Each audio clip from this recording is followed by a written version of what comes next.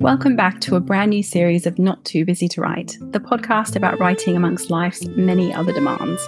I took a longer break than usual between series this time to finish writing my next book, but I am thrilled to be back with an incredible list of authors this season. Today, I'm speaking to Marchelle Farrell about her debut book, Uprooting, which was published in July. Uprooting tells the story of Marchelle's experience of finding home in an English country garden.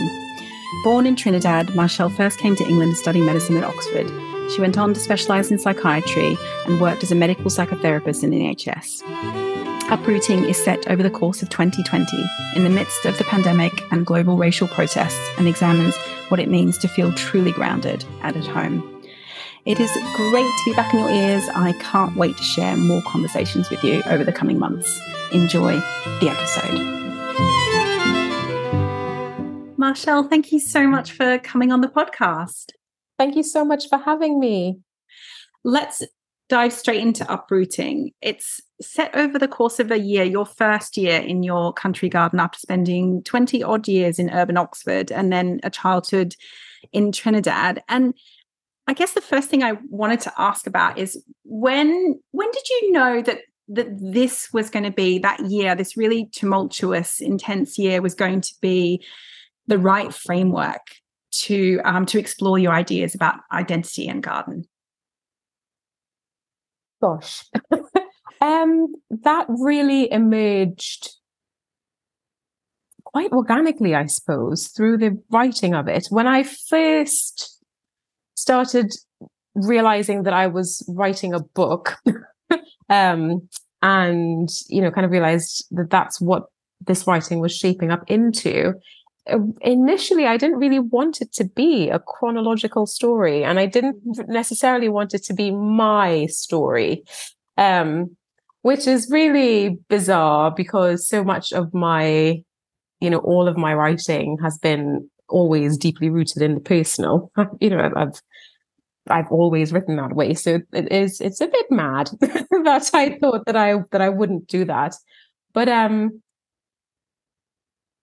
yeah, initially I had an idea that there would be these kind of loosely connected essays that kind of explored all the themes that are in the book.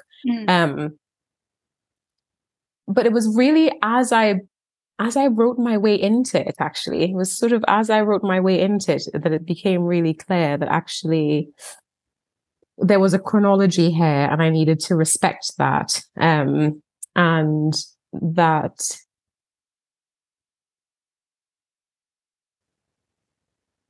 it had to be our first year of living here. Because a lot of the ideas, there is definitely some artistic license in that, because there's a way in which I talk about having, say, some kind of ideas and epiphanies and realizations in the book, and they don't necessarily, of course, all just happen in that year. This has been it's a culmination, isn't it? Yeah. Yeah. It's been a life's work, really, the result of many years of thinking about these things. But there was something about the events of that year, the intensity of that year, I think really the emotional intensity of that year, that just allowed really such an ideal kind of structure for hanging a lot of those themes on, that it seemed like it would be a waste to not use it. Yeah, I just think it's so interesting, because I think one of the huge challenges of memoir, that particularly memoir that brings you very close to the present day, is around, well, how do I structure it? Where do I end? When you are talking about themes that are lifelong learnings, to where to begin and where to end is often a challenge that writers face. But like you said, just for context, for those who haven't read the book yet, it's set in 2020, which for both obviously global reasons, but also very personal reasons, it's a very, very challenging year. Not in small part due to the fact you had just moved and relocated, stopped working as a doctor. Your husband, a cardiologist, which with all of the implications that means for 2020.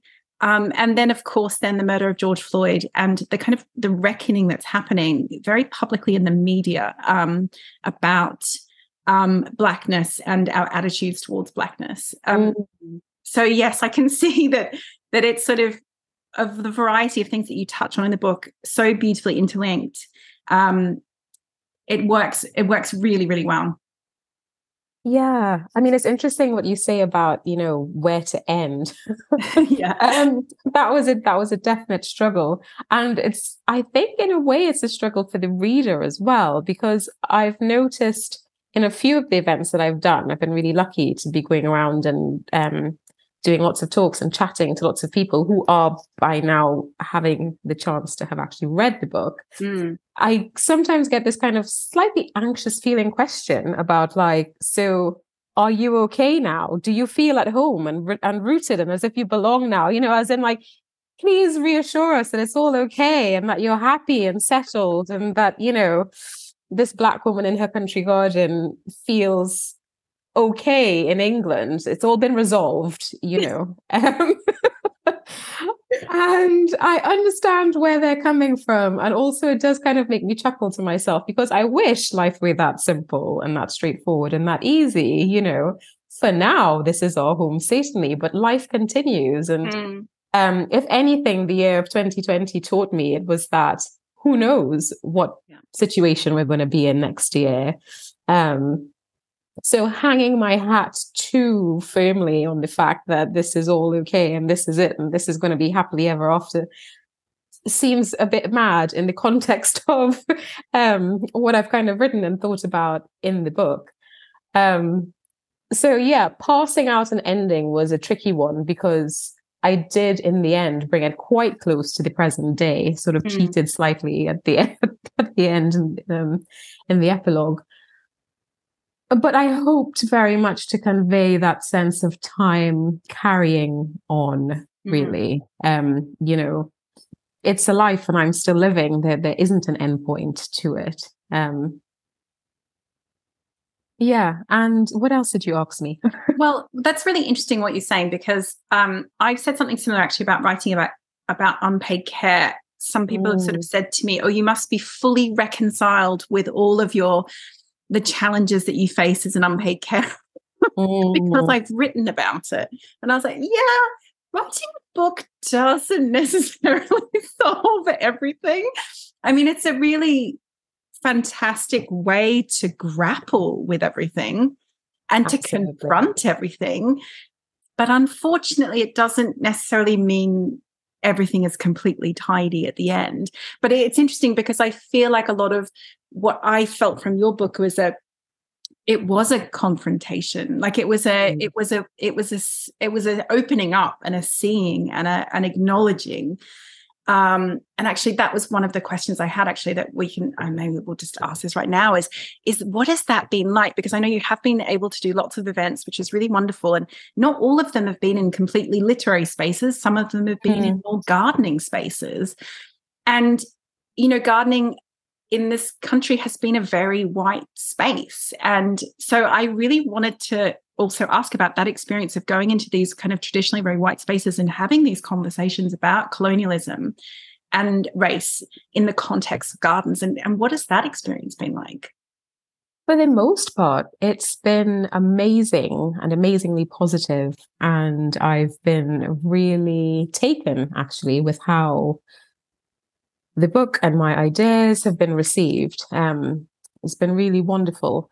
It's interesting. I've talked to what feels like quite a diverse range of audiences, actually. And it's interesting that you mentioned gardening spaces, because I did an event at the Garden Museum in London, and that was probably the youngest and the most diverse audience that I've spoke to. Interesting. Yeah, I was possibly the oldest person in the room at that event. Okay, that is very surprising. Okay. Yeah. So that made me just feel so full of hope for the future of horticulture, I've got to say. All these young, radical people thinking in a totally new way about relationships with gardens and the earth. That was delightful.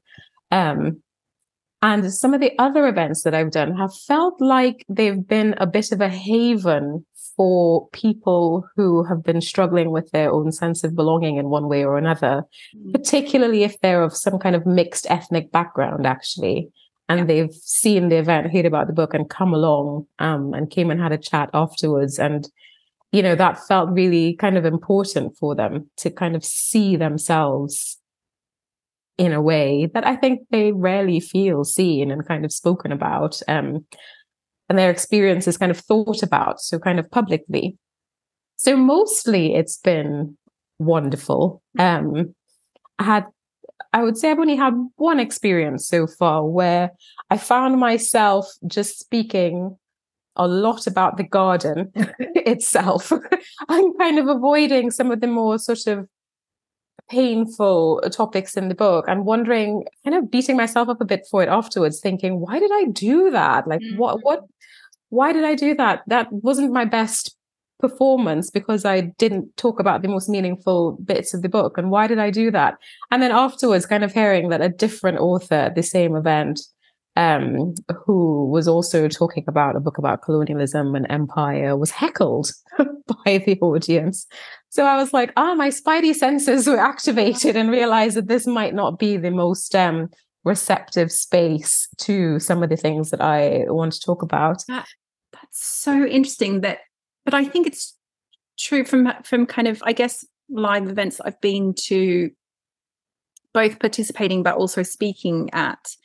It is true that you can sometimes get a feel for what's going to land and what's going to be maybe not worth going there, in terms of like protecting yourself and your ideas a little bit. Because actually, you know, some of these ideas are quite challenging for some people, aren't they? Especially around colonialism. Yeah, they are. And, you know, that was deliberate. I did write the book as a confrontation. You know, I sort of wrote it with myself looking at these issues and reckoning with them from lots of different angles and trying very hard not to fall into kind of them and us, because of course the racial binary between black and white is a false construct. There is no them and us. So, you know, trying very hard not to let myself slip into that kind of easy place. Although there are spaces in the book where I occupy it, and particularly when I'm quite enraged. But really challenging myself to look at also the ways in which I've participated in this system. And through doing that, I'm hoping very much to invite the reader who, you know who tends to read memoirs about nature. It's mostly white middle-class people. Hoping to invite the reader to do that themselves, you know, that through reading me going through this journey and sitting with that kind of painful confrontation, that it allows some kind of space to open up in their mind that they might be able to do that as well, rather than just the denial and the repression and the, you know, ignoring and the brushing over that we do so well in England. Like, it's a real strong part of the English psyche. Sometimes a strength, but a lot of the times problematic. So yes, it is definitely a confrontation. It's definitely uncomfortable to read in parts, and that was deliberate. And I kind of hope that I hold the reader enough that they can sit with that discomfort and kind of bear it, and bear to do some thinking themselves. And I guess you only have the feedback that you receive to go on. And people have sent me some really lovely messages about the experience of reading the book. So yeah, I'm hoping that that's the experience that most readers are having. But yeah. Well, you write a lot about colonialism, and you write really beautifully at one point about coming to this idea that, of course, you know, Trinidad, which is, you know, where you spent your childhood, and how homesick you had often felt when you first arrived, and the garden and plants are such a strong part of where you feel at home. But that coming to the conclusion that actually Indigenous ancestors to Trinidad would not have actually recognized the gardens of your youth because the landscape had been changed by colonialism, and that the ancestors on the land you're on now in Somerset would also not recognize the land as it is now. And I thought that was so beautiful, this idea that there is no land that's not been changed by colonialism. It doesn't matter whether you're in England or Trinidad or Australia, where I come from, land has changed because of it. I thought that was such a beautiful coming together of all the ideas in the book. And I guess that's what I mean about the opening up of the conversation, that it feels like the book does. Yeah.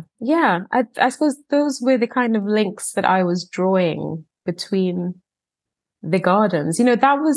I landed here in this kind of English country garden, having never had a garden in England before, and was just so struck by the sense of familiarity. That was the thing that really surprised me and kind of really took me aback. And I was just like, why does this place feel so familiar to me, even though it should be so different and so strange?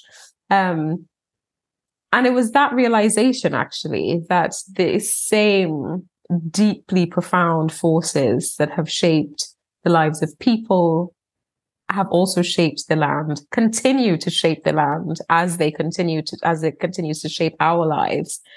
And that's why there was this sense of recognizing something, because it was the same, the same terraforming forces had shaped this garden as had shaped my childhood ones. So yeah, we are really all in it together. This is something that has touched much of the world, and continues to. And would that we could shake it, shake it off. Yeah, there was so much in that experience you talk about that I recognized, coming also from a colonial country. And I have thought a lot over the years about how my own childhood garden, which was designed by an English landscape gardener, and was very much a hybrid English Australian space. That garden specifically is part of the reason I feel a level of comfort here in this country, because I don't know why particularly the gardens, but they make me, I feel connected to gardens here in a way that I wonder if I would if I'd grown up somewhere very different to where I did. I don't know. It's something that's been rolling around in my mind quite a lot lately. Something about the connectedness of plants in general. That's really interesting. I mean, I think my grandmother's roses have a lot to answer for. Yeah, exactly that. Yeah, and you write about this experience of when you were a new mother of going out and you couldn't be mothered. Your mother was very far away, and you go out and you start buying yourself houseplants as a way of sort of bringing your mother into your home. And I wonder if that is part of sometimes what I feel when I'm in the garden as well, that somehow plants help us connect with a part of our childhood, our earlier childhoods. Oh, I think so, hugely. Yes. I think, we kind of use the trope of Mother Earth, and it's very mixed and messy, as is the whole idea of motherhood, certainly quite problematic. But mothering, if you're thinking of an act of nurturing and caring, tending, I think that relationship runs for the same way between us and plants as it does between one another, us with other human beings, as with us and animals. Some people feel it very strongly in terms of relationships with animals that they've kind of grown up with and had. We've co-evolved with plants for a really long time. It's only in very recent history that many of us have stopped having a kind of deep and meaningful relationship with them. But I think, in evolutionary time, I think time probably looks a bit slower to plants than it does to us. I think we kind of speed through lives. And they move at a pace that is a little bit slower than ours, I think. And so I don't think they've lost that connection. I don't think they've given up on a relationship with these messy humans. So I think that relationship is there, and I think that it's real. And it was really striking me as I was kind of spending time in the garden and trying to understand why on earth it felt as though I was having a relationship with this place, and why did it feel that it was reciprocal? Why did it feel so much as though this place was tending to me as I was tending to it?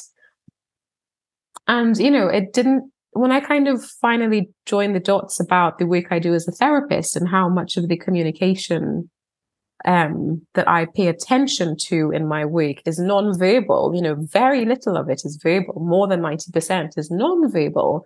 I suddenly realized, well, of course, we must be able to communicate with other creatures, species, with other forces in this kind of world that we live in, to understand it and to be able to make our way in it, and to survive and be a successful species. Ways of reading where water will be, ways of reading what the weather's going to be like, ways of reading where would be a good place to settle. All of that would have come from largely unconscious ways of reading the landscape around us, i.e. communication with the landscape around us, another way of putting it. So yes, I think plants do hold that, actually. I'm sort of sat here and I can see some of my houseplants on the screen behind me on the Zoom. And these are ones that have come from that mad interlude of buying all those plants when I had a baby. And many of them have been so neglected, particularly since we've moved here and I have like an outside garden to look after. And they cling on and they keep going. And I really think that it's just, they want to stay alive with me. I can't think of any other reason why they would carry on, given the bad treatment that they get. So yeah, I think the plants do want to be in relationship with us, and I think that's a beautiful thing and a really hopeful thing. Actually, it's the thing I cling to when I feel most despairing about the climate crisis. Yeah. Well, I was lucky enough to come and speak to you in your garden a little while ago.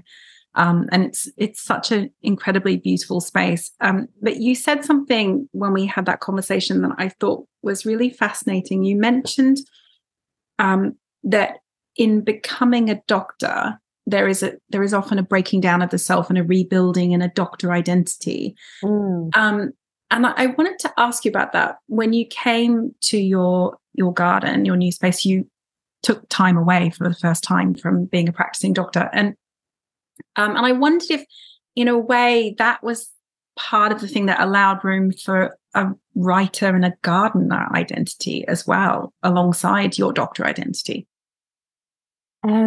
Yes, I think absolutely.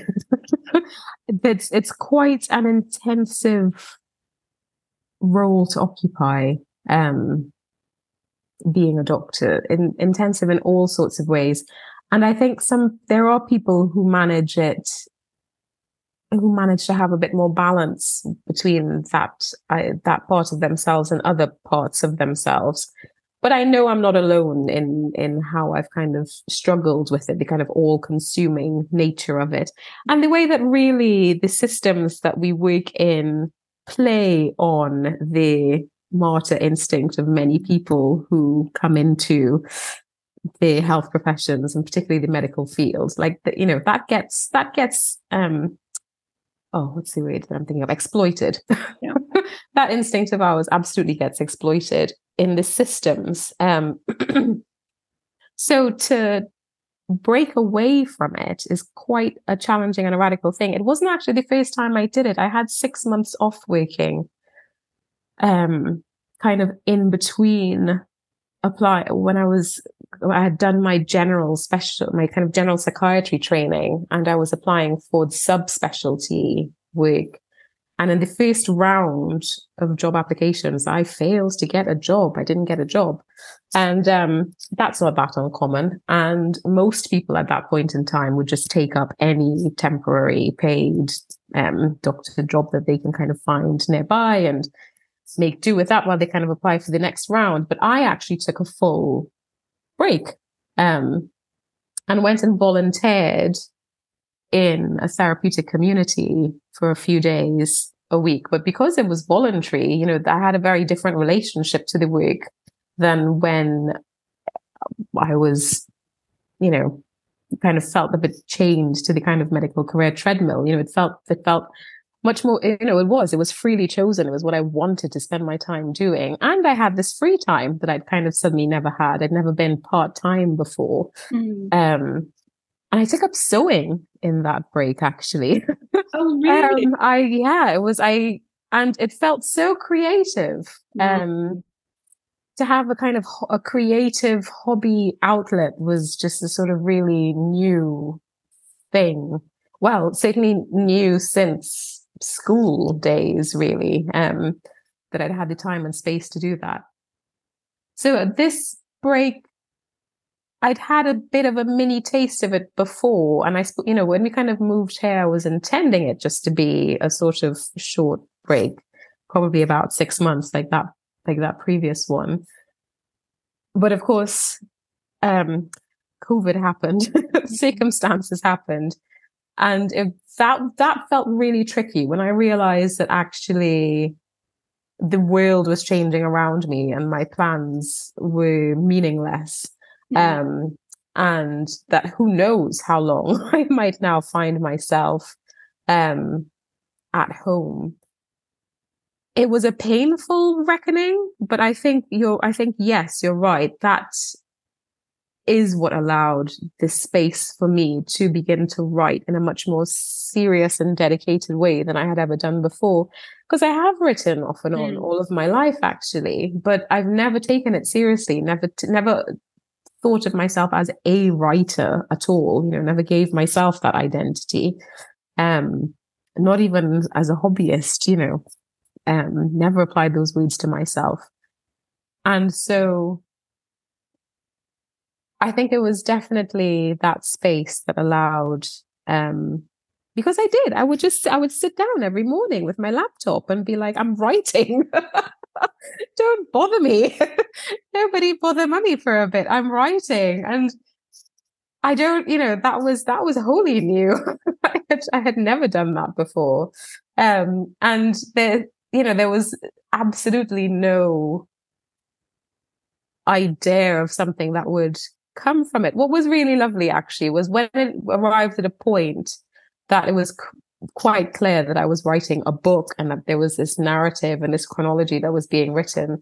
My husband, even though there was no end game, you know, there was no clear end in sight for this project of mine. He sort of read some of the first daily bits and said, you have to write this. You've got to finish writing this. Even if, you know, for us, for our family, this just feels like something that you've got to do. And so he was supportive of me I used to do it in the mornings. I would sort of wake up in the mornings and go and sit looking out over the garden and write for an hour or two, before having to kind of get on with the rest of the day. But yes, it must be the space that was opened up by the turbulent change of that year that allowed, you know, it caused all kind of rifts. But I guess the thing about a rift is that, you know, things are torn apart and some space opens up between it. Which allowed a new identity to kind of emerge into that space, which I hadn't realized that I'd been holding or even really wanting to hold. It's so interesting because the pandemic did something very similar for me, although I'd had already written my first book by the time it started. It came out during that first lockdown. But it was 2020 itself that it became clear that actually for our family, there was no going back to the way things were before for a variety of reasons. And that I had to be available. I had to be at home and I had to give up most of my work as a photographer. And like you say, it's painful. It's painful to let go of an identity that you that has been your kind of adulthood identity. I'm sure for you as a doctor, even more encompassing than for me as a photographer. But yeah, it can be painful, and yet that rift, as you say, can allow space for something else, which is really can be really exciting as well. You write about this idea of the land requiring softness of you and a vulnerability, and how extremely challenging that is for you when you've had to be quite hard against a lot of things in the world. And I wonder do you see writing in a similar way? Have you had to lean into that vulnerability in a similar way to leaning into the garden? Yes. Yeah. I don't think I can write very well from a place that's hardened off, actually. If I try, what I write is rubbish. So I do have to sort of open my heart and kind of write from a place that feels quite vulnerable, for what I write to then feel kind of meaningful. And I suppose I think of it in that I'm always trying to have my heart touch the heart of the reader, which is a vulnerable act. You know, even if you're going to think of it in terms of like medical biological terms, you know, I'm kind of really letting the reader in, but I suppose also kind of hoping to be let in. And yes, just, you know, the idea of belonging to a place, it kind of, you know, it sort of made me realize that actually I had to allow myself to belong as much as anything else. And that part, that part was the vulnerable part, actually. Because if I kept myself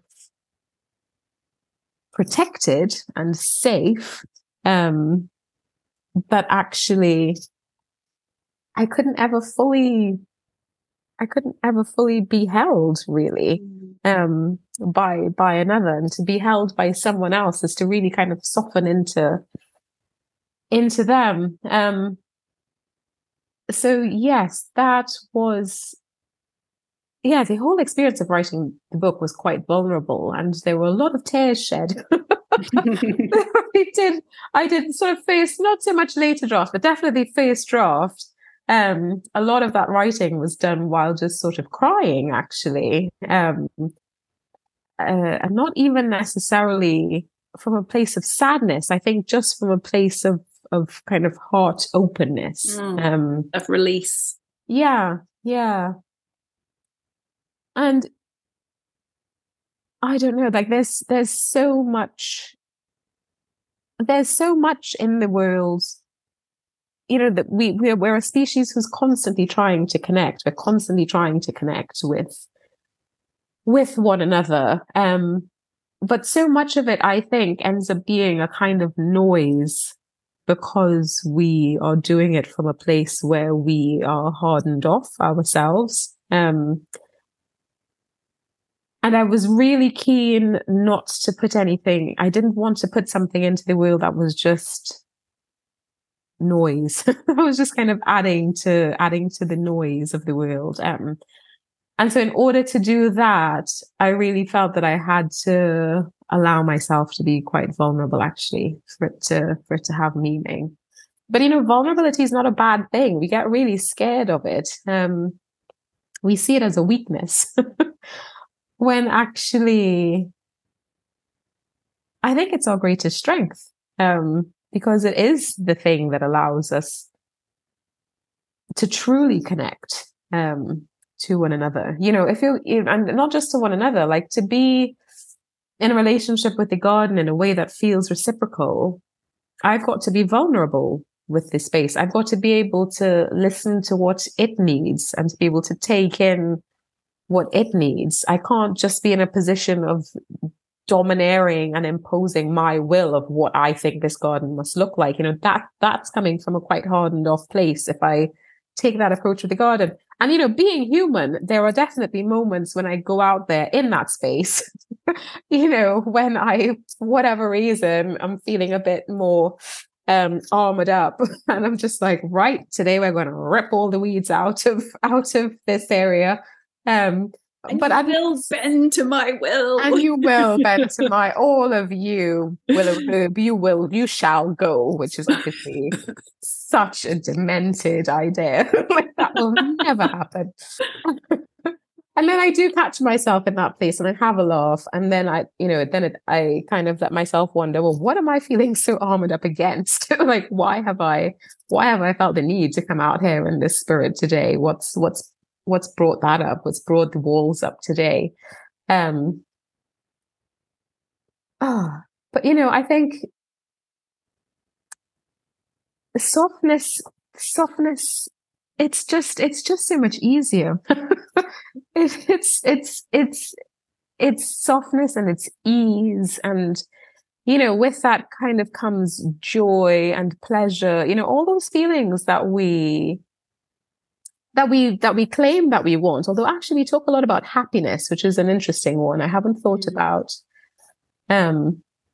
Happiness is lovely, but it's not got the same depth, I think, to sort of joy and bliss and transcendence and awe, wonder. Some of these other feelings that kind of really touch your heart. And so you've got to be in a vulnerable place in order to be able to experience all of those feelings. So actually, vulnerability opens us up to delight as well. We can't experience as much of it if we are defended and hardened off. Yeah, and all the most beautiful writing that we as readers connect with as well, it comes from that place of softness, doesn't it? Where absolutely you can't experience those emotions from the writer through their writing unless they allow themselves to be soft, and that is painful as a writer. It can be a painful process. But yeah, absolutely. It's like comparing an academic paper, and I've done my share of academic writing in my work, to an act of creation. I've never felt touched or moved. It's so interesting, isn't it? I've worked with a few as a book coach. I've worked with a few people that come from academia, and actually what they want to do is lean into something not academic. And actually that's something that's been so interesting for me. I don't have a academic background particularly, but this idea that they tell me that they're not allowed to have opinions, they're not really allowed to say what they think and feel and all these things, and I'm like, oh, we're basically doing all the opposite things. Yeah it's like, and that is vulnerable, allowing others to see what your own thoughts are, your own feelings. It's so much more vulnerable than perfectly compiled research. Absolutely. And it's one of the delusions, actually, of academia and academic writing, the idea that you can remove yourself from the research and the writing, because you can't. Yeah, we can't unknow our own perspective, can we? Exactly. And actually, I think quite possibly a lot of research will be enriched if the position of knowing yourself and owning that part of your contribution to the work was sort of more explicitly thought about and talked about, rather than this kind of weird idea that you could be, I don't know, a bot behind a screen or something. Very strange, isn't it? This idea that you don't come from somewhere. Yeah. I wanted to ask you about the Nan Shepherd Prize. You won that prize in 2021. Tell me about how that came about, and also I want to talk about the impact that's had on the book as well. Gosh, yes. Well, that was a mind-blowing moment of my life, or I suppose series of moments, really. At that point that it came across my radar, I had a book proposal. I'd been working on it. I'd shaped it and I'd written, I don't know, maybe more than a quarter, maybe about a third of the book itself, as in a coherent narrative of a book, rather than just sort of bits of writing that I'd been kind of pulled together, kind of coherent narrative of a book, about a third of it by that point. And I had an agent, the amazing Julia Silk, who I think you've had.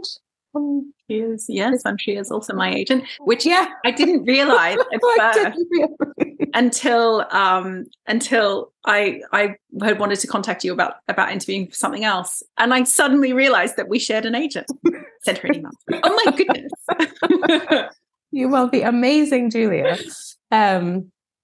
And we were kind of at the point of thinking about putting it out for submission, which just seemed wild to me. And I was sure that I would just be like rounds of rejection, and that, I was just going to carry on finishing writing the book for us, as a kind of personal project. Didn't really think this was actually going to sell, And I can't actually remember how I came across the Anne Shepherd Prize, because it was me. I remember bringing it to Julia's attention and being like, oh, what about this? This looks, my book seems to fit the criteria for this perfectly. And I have a proposal. And I don't think I would win, but, gosh, what an amazing opportunity this looks like. And she was like, yeah, go for it. And I thought, really? Wow. Okay. If Julia thinks that I could go for it, then I will. And we have subsequently had conversations where she was like,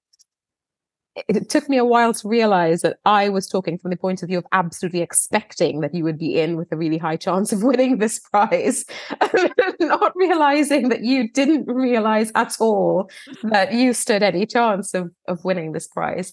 And it was really interesting because I came across it and it had, I can't, whatever the submission deadline was. And at the same sort of time, I got a phone call from the mental health trust in Bath, which is a town near where I live.